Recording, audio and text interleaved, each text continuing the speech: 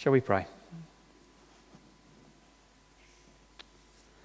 Heavenly Father, thank you that your word is practical and relevant to our everyday lives.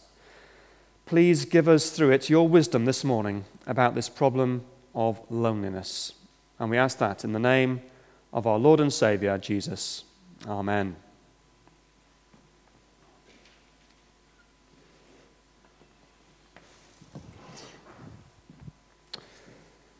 Yvette Vickers was a Hollywood B-star movie star.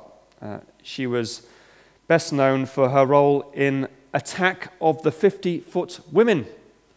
I'm sure that many of you have got that DVD on your shelf in your classic film collection. Yvette Vickers would have been 87 last August, but nobody knows exactly how old she was when she died.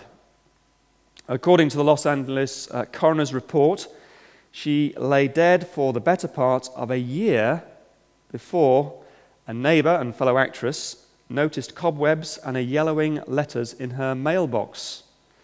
This neighbor reached through a broken window to unlock the door and pushed her way through the piles of junk mail and mounds of clothing that barricaded the house.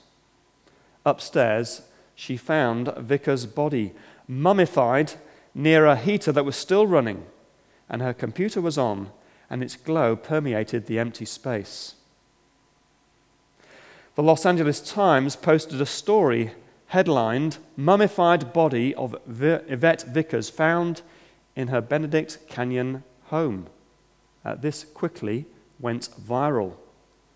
Within 2 weeks, Vickers' lonesome death was already the subject of 16,057 Facebook posts and 800 tweets. She had long been a horror movie icon, a symbol of Hollywood's capacity to exploit our most basic fears in the silliest of ways. But now she was an icon of a new and a different kind of horror, our growing fear of loneliness. Loneliness has been called the world's most common mental health problem and one of the most universal sources of human suffering. A recent study found that about 1/3 of Australians suffer from the sorrow of loneliness. And we shouldn't underestimate how widespread it is amongst Christians too. If you're feeling lonely, you're in good company, so to speak.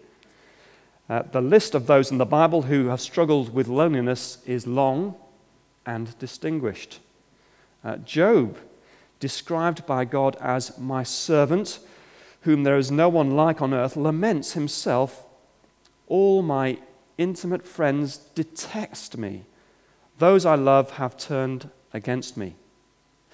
Great King David, a man after God's own heart, pleads in Psalm 25, "Turn to me and be gracious to me, for I am lonely and afflicted."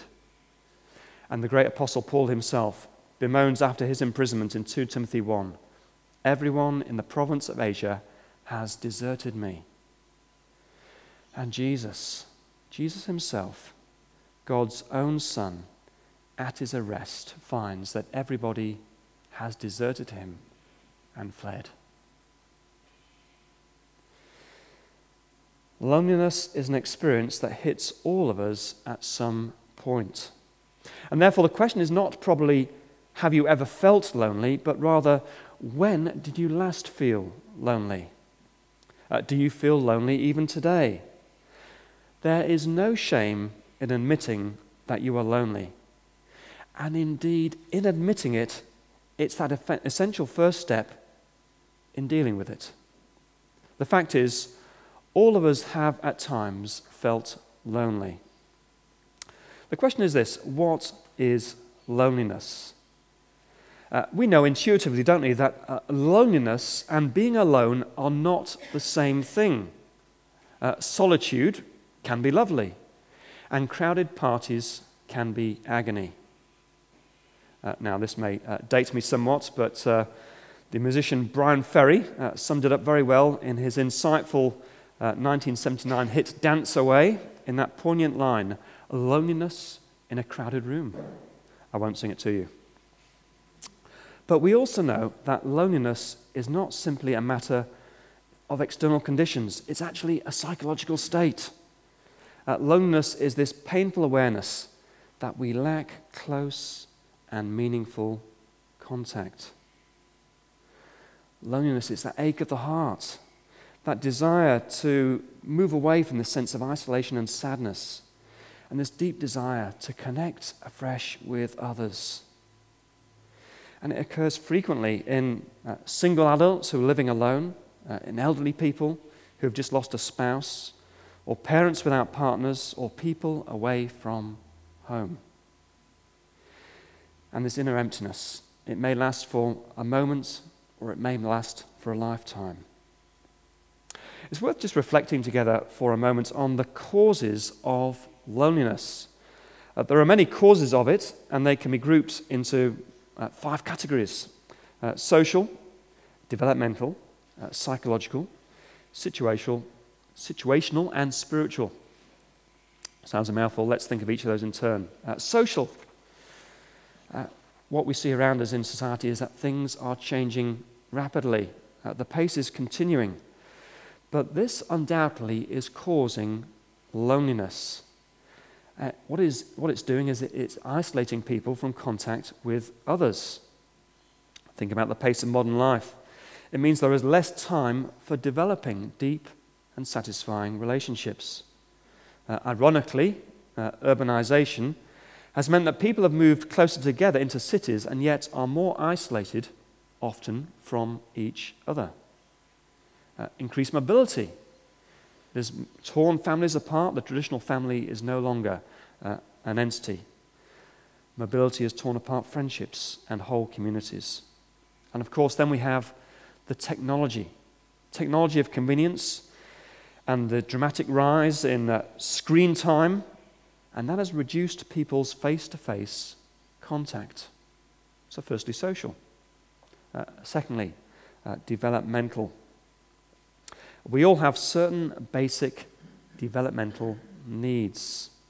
As children grow up, they need to feel close bonds with others. As children grow up, they need to feel acceptance. And as children grow up, they need to acquire social skills to relate to other people. And children who are denied these are more likely to be lonely. Thirdly, psychological. If we have a low opinion of ourselves, little self-confidence, we will find it difficult to build deep friendships. Loneliness will also result if we don't know how to or don't want to communicate with others.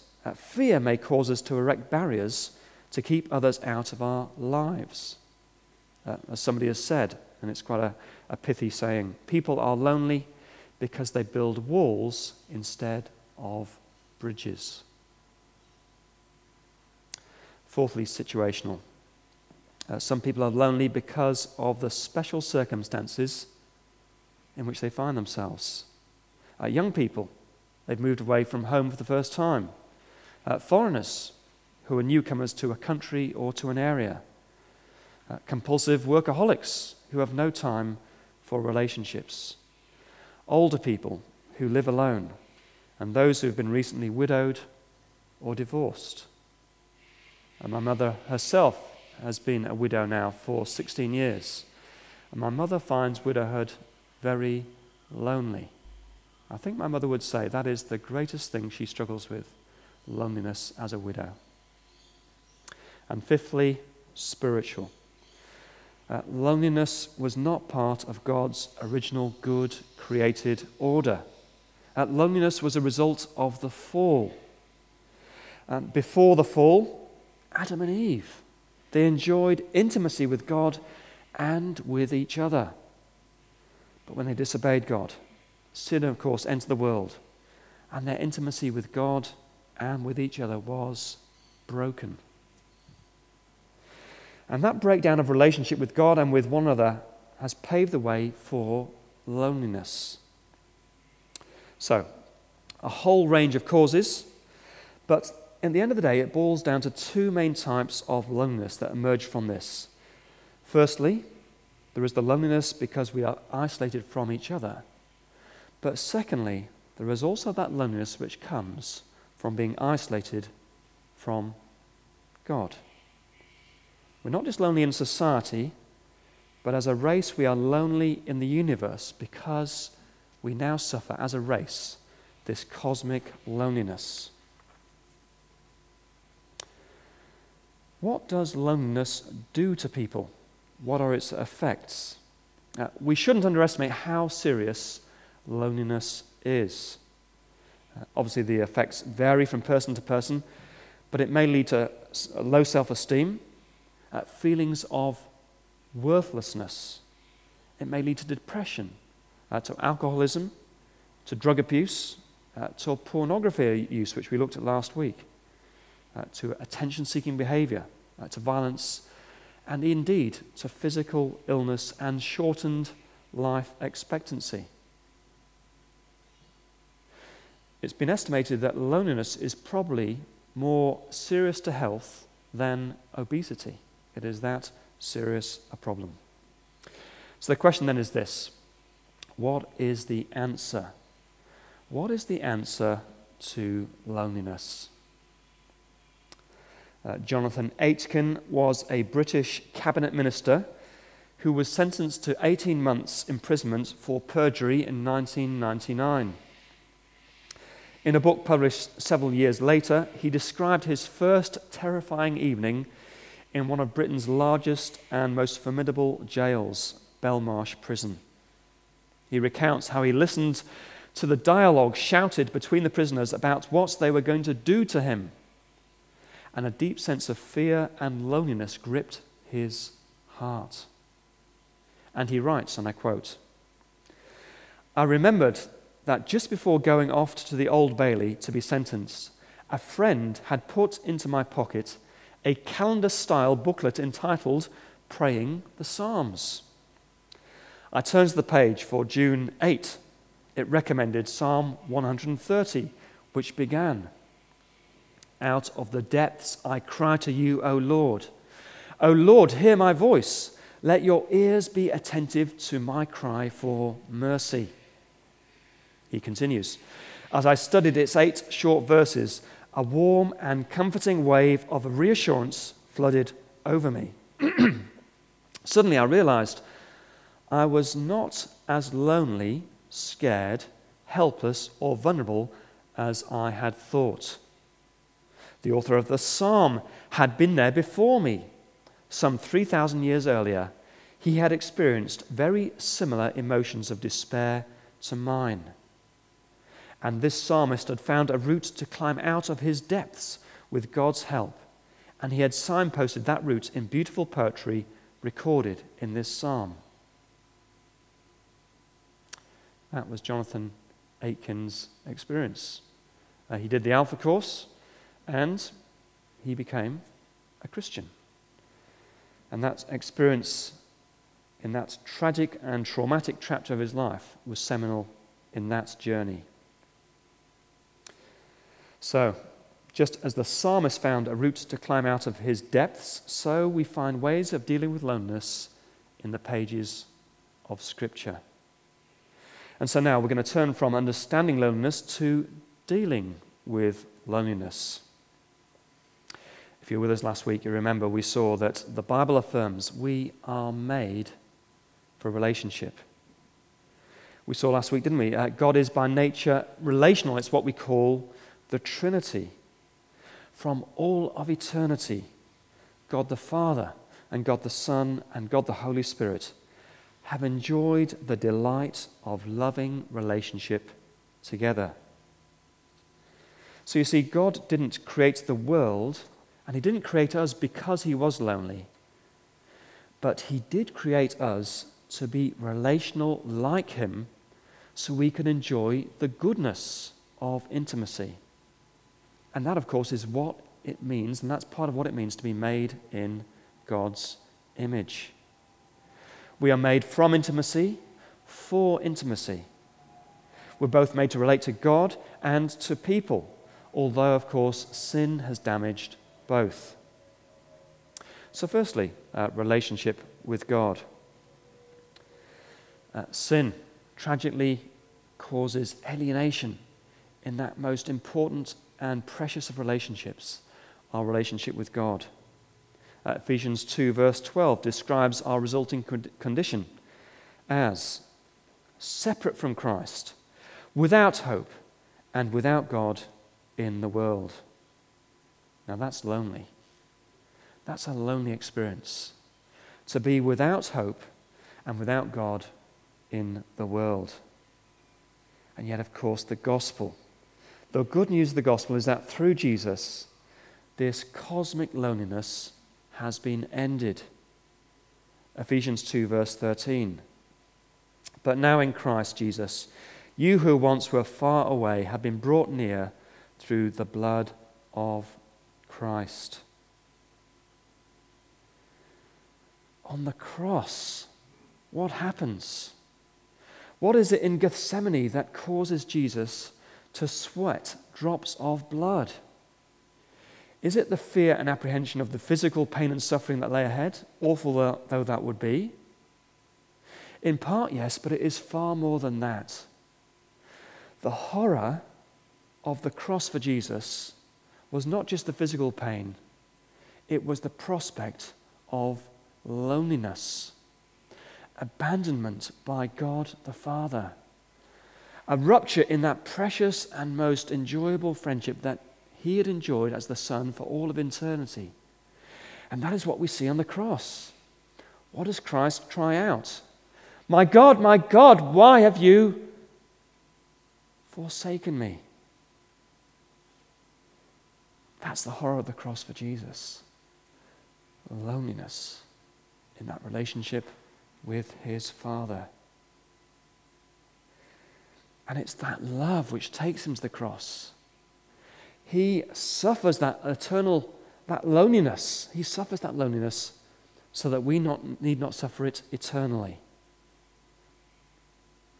And that is the good news of the cross.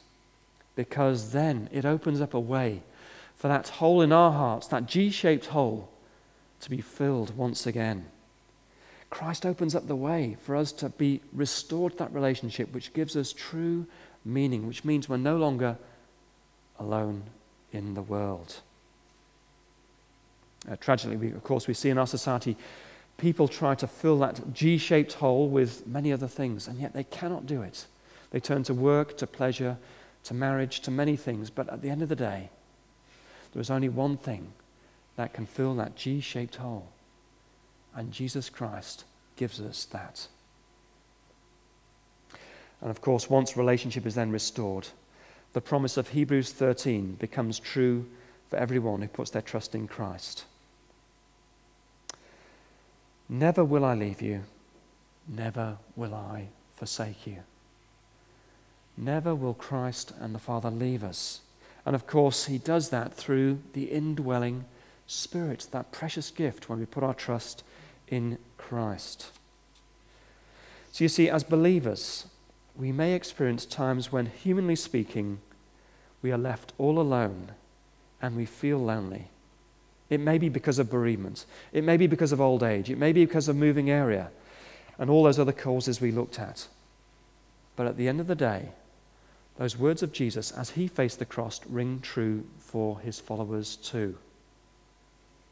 I am not alone, for my Father is with me.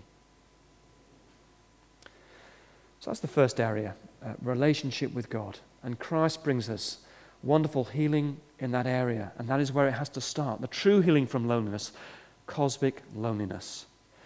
But it doesn't stop there, of course, because we need to move on to think about loneliness in relationship to others. Because there's no point saying, I'm being super spiritual, as long as we've got our relationship with God sorted, then we will be fine. We'll be preserved from loneliness. That is not the case. We do need that relationship with God, but we also need that relationship with people. And we need deep and nourishing relationships with people. And what we're going to see is God has created various spheres of relationship in which we can counter loneliness. Four in particular, which we're going to think about. Firstly, marriage. Secondly, platonic friendships. Thirdly, family. And fourthly, the church family. So firstly, marriage. Marriage, it's a great gift of God. And of course, marriage does provide that potential for a rich companionship. And as we saw last week, it also provides the context for sexual intimacy. However, we do need to beware of over-elevating marriage in our quest to crush loneliness. Firstly, there are plenty of people who are married and yet still lonely. Secondly, there are many people who are not married. And the question then is this: are those who are single condemned to a second tier of relational richness in life for as long as they remain single?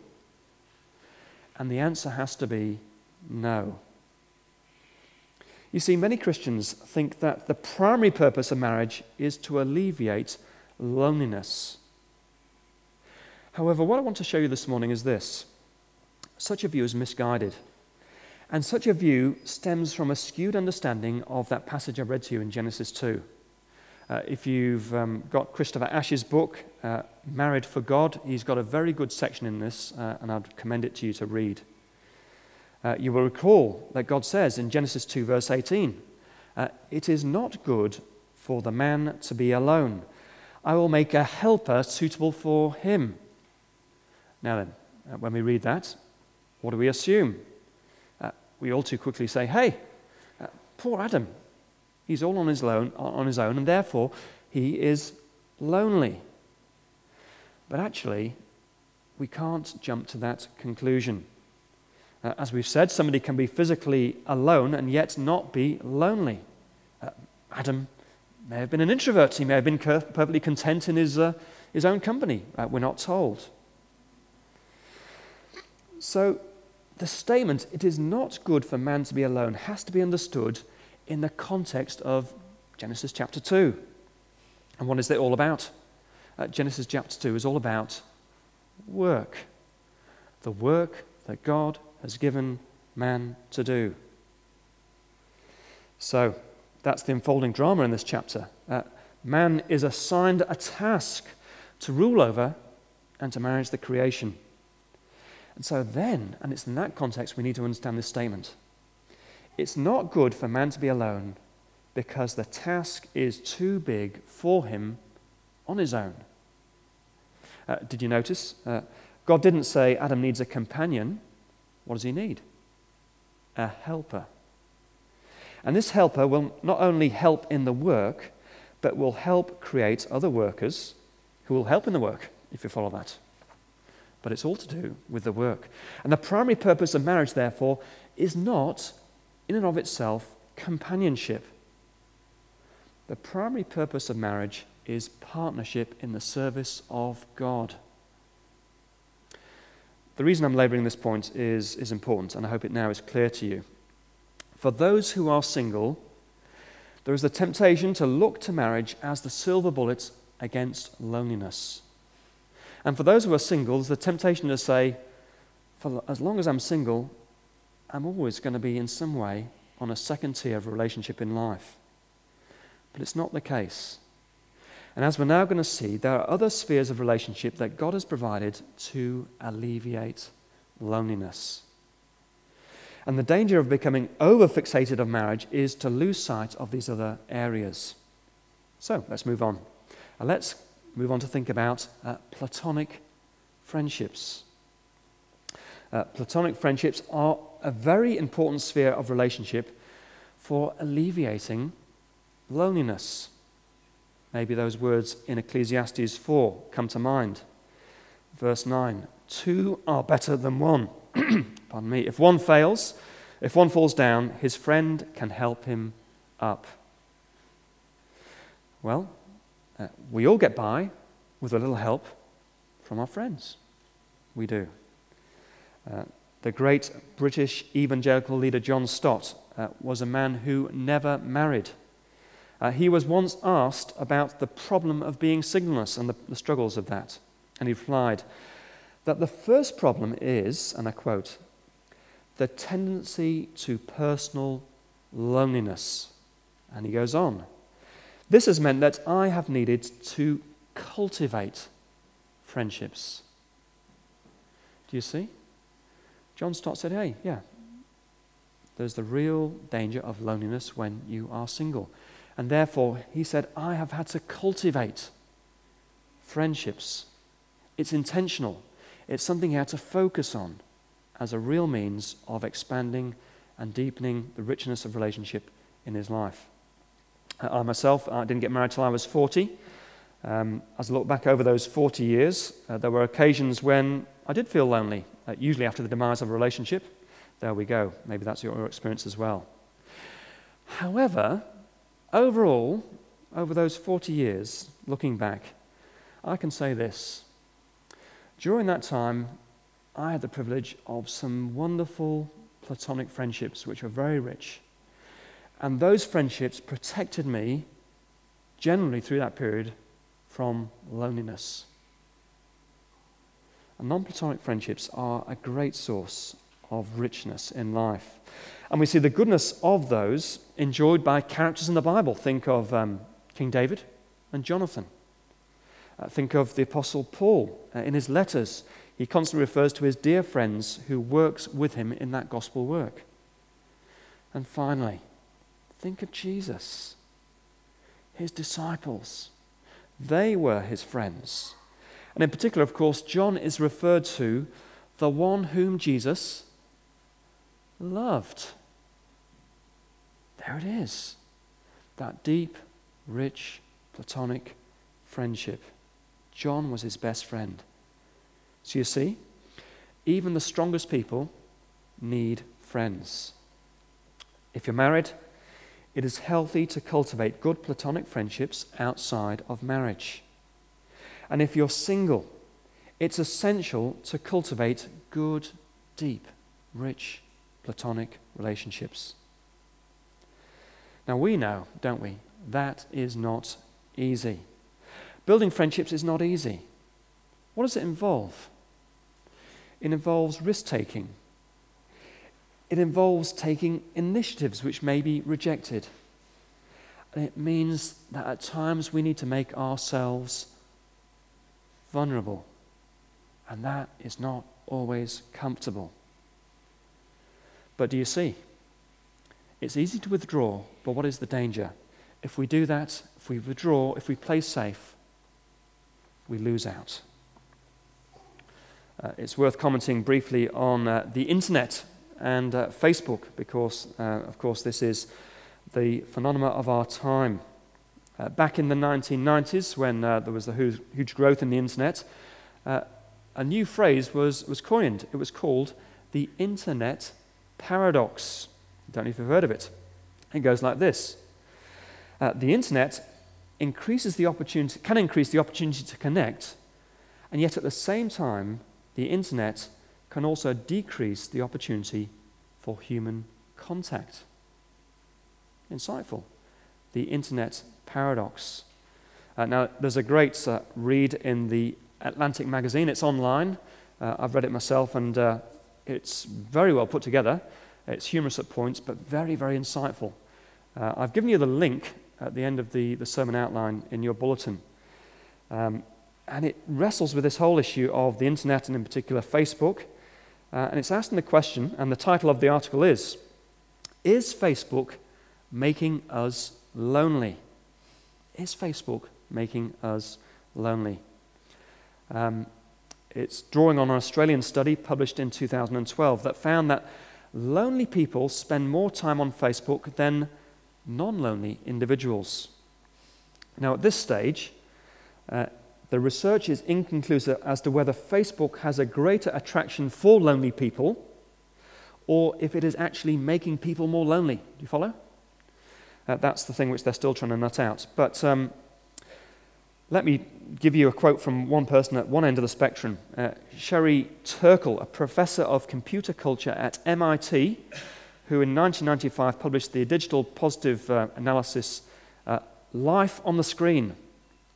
She's quite skeptical about the effects of online society in her book in 2011, All Alone Together. Alone Together, sorry. Let me quote from her. Let me give you her words. These days, insecure in our relationships and anxious about intimacy, we looked to technology for ways to be in relationships and protect ourselves from them at the same time. The problem with digital intimacy is that it is ultimately incomplete. The ties we form through the internet are not, in the end, the ties that bind, but they are the ties that preoccupy. Yet cultivating friendships involves the sharing of oneself in a personal and vulnerable way that Facebook does not facilitate. That's quite insightful. Facebook, it's a great tool for staying connected with people, especially if they're geographically distant. But Facebook has its limitations. I can commend to you also a book by Tim Chester, which is a little book called Will You Be My Facebook Friend? That's also a good read. And in that booklet, he issues the following words of caution. You can think of yourself surrounded by friends without ever having to engage with the challenge of real-world relationships. You have a lot of friends, a loose electronic diaspora, without ever really being known.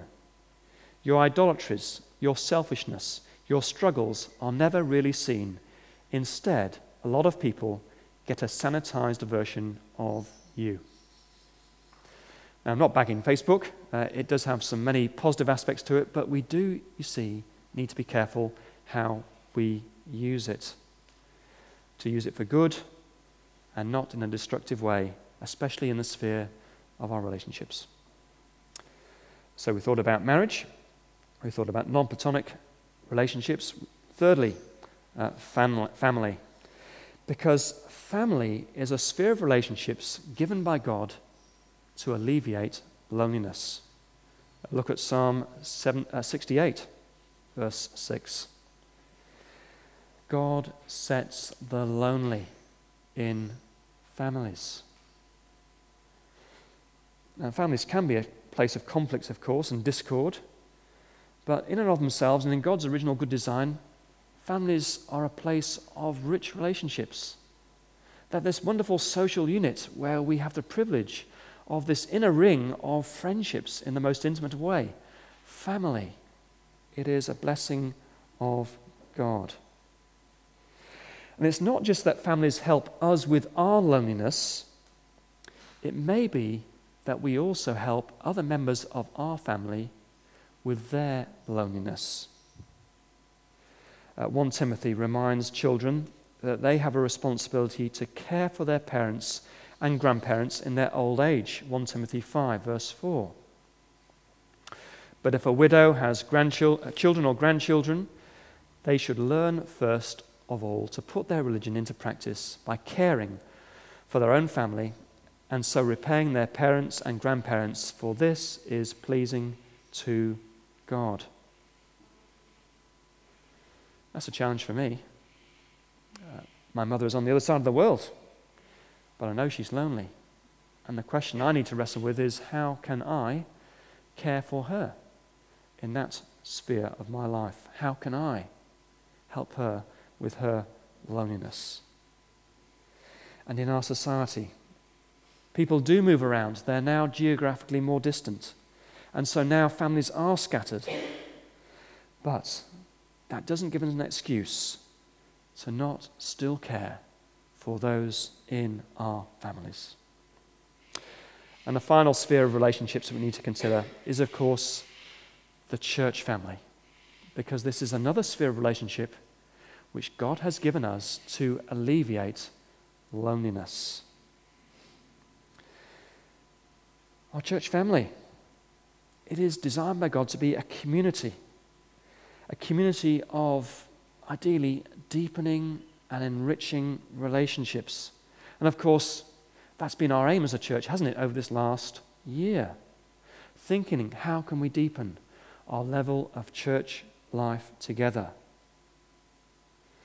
In the New Testament letter of James, it challenges the Christians of its day about their attitude to those who are probably lonely, to the orphans and widows in their midst, those who were single through no choice of their own.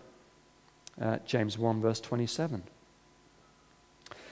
Religion that God our Father accepts as pure and faultless is this: to look after orphans and widows in their distress. And so we need to care for each other. Of course, we need to do it on a Sunday, but it's got to be far more than Sunday, hasn't it? Home groups are that great way of deepening our friendships and our level of involvement in each other's lives. And so therefore we do need to be thinking of ways in which we can deepen our relationships together. Hospitality, another great way that we can step out and reach out to each other. And we also need to be thinking, who in our midst may be suffering from loneliness?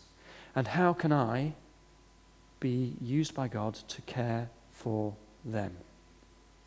So I want to summarize the challenge in two ways. Firstly, there is a challenge for us if we are lonely. If I am somebody who is lonely, I need to be willing to admit it, and I need to be willing to allow others to get close to me in order to allow them to help me.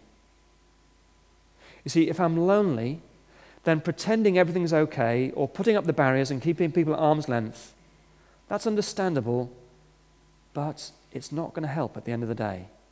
It's only going to make it harder for others to reach out and to help me. And so therefore, the challenge if we're lonely is to be honest with others and to allow them to care for us. And the second summary challenge is those who are not feeling lonely today. Because the challenge to us is to therefore care for those who are lonely. To reach out to them, to be sensitive to them, to be hospitable to them, and to be caring. So in conclusion, God has provided different spheres of relationship within which to help us with this horrible problem of loneliness in a fallen world. But there's one final thing we need to observe, and it is this. As we look beyond the scope of this life, beyond it, to heaven and ultimately to the new creation, what do we see? We see a life without loneliness. And that is our destiny as Christian people. Life in heaven and the new creation, it'll be a life without loneliness. And that is a wonderful blessing that Lord Jesus Christ brings to each of us through the cross. And that is the tragedy for those who don't trust in Christ. Because in refusing to trust in Christ, they're actually condemning themselves to an eternity of loneliness. For eternity, they will cry out, my God, why have you forsaken me?" And that is why we need to keep holding out this precious news of the gospel. This precious news which we're celebrating at Easter afresh this year to those who don't yet know it. And that is why we need to thank God for Jesus, because on the cross, he endured that cosmic loneliness to save us from it. Thank God for Jesus. Let's pray. Heavenly Father, loneliness blights our lives in different ways and in different times. And it is a horrendous blight on our lives. We know the Lord Jesus himself was not immune to loneliness. And we see him suffering that cosmic loneliness on the cross for us to deliver us ultimately from cosmic loneliness. Thank you for those different spheres of relationship you have provided for us. Help us to draw on those and to work within those to deepen the richness of our relationships and to banish and to move away from that situation of being lonely. And help us to be sensitive and caring for each other in this as well, we pray.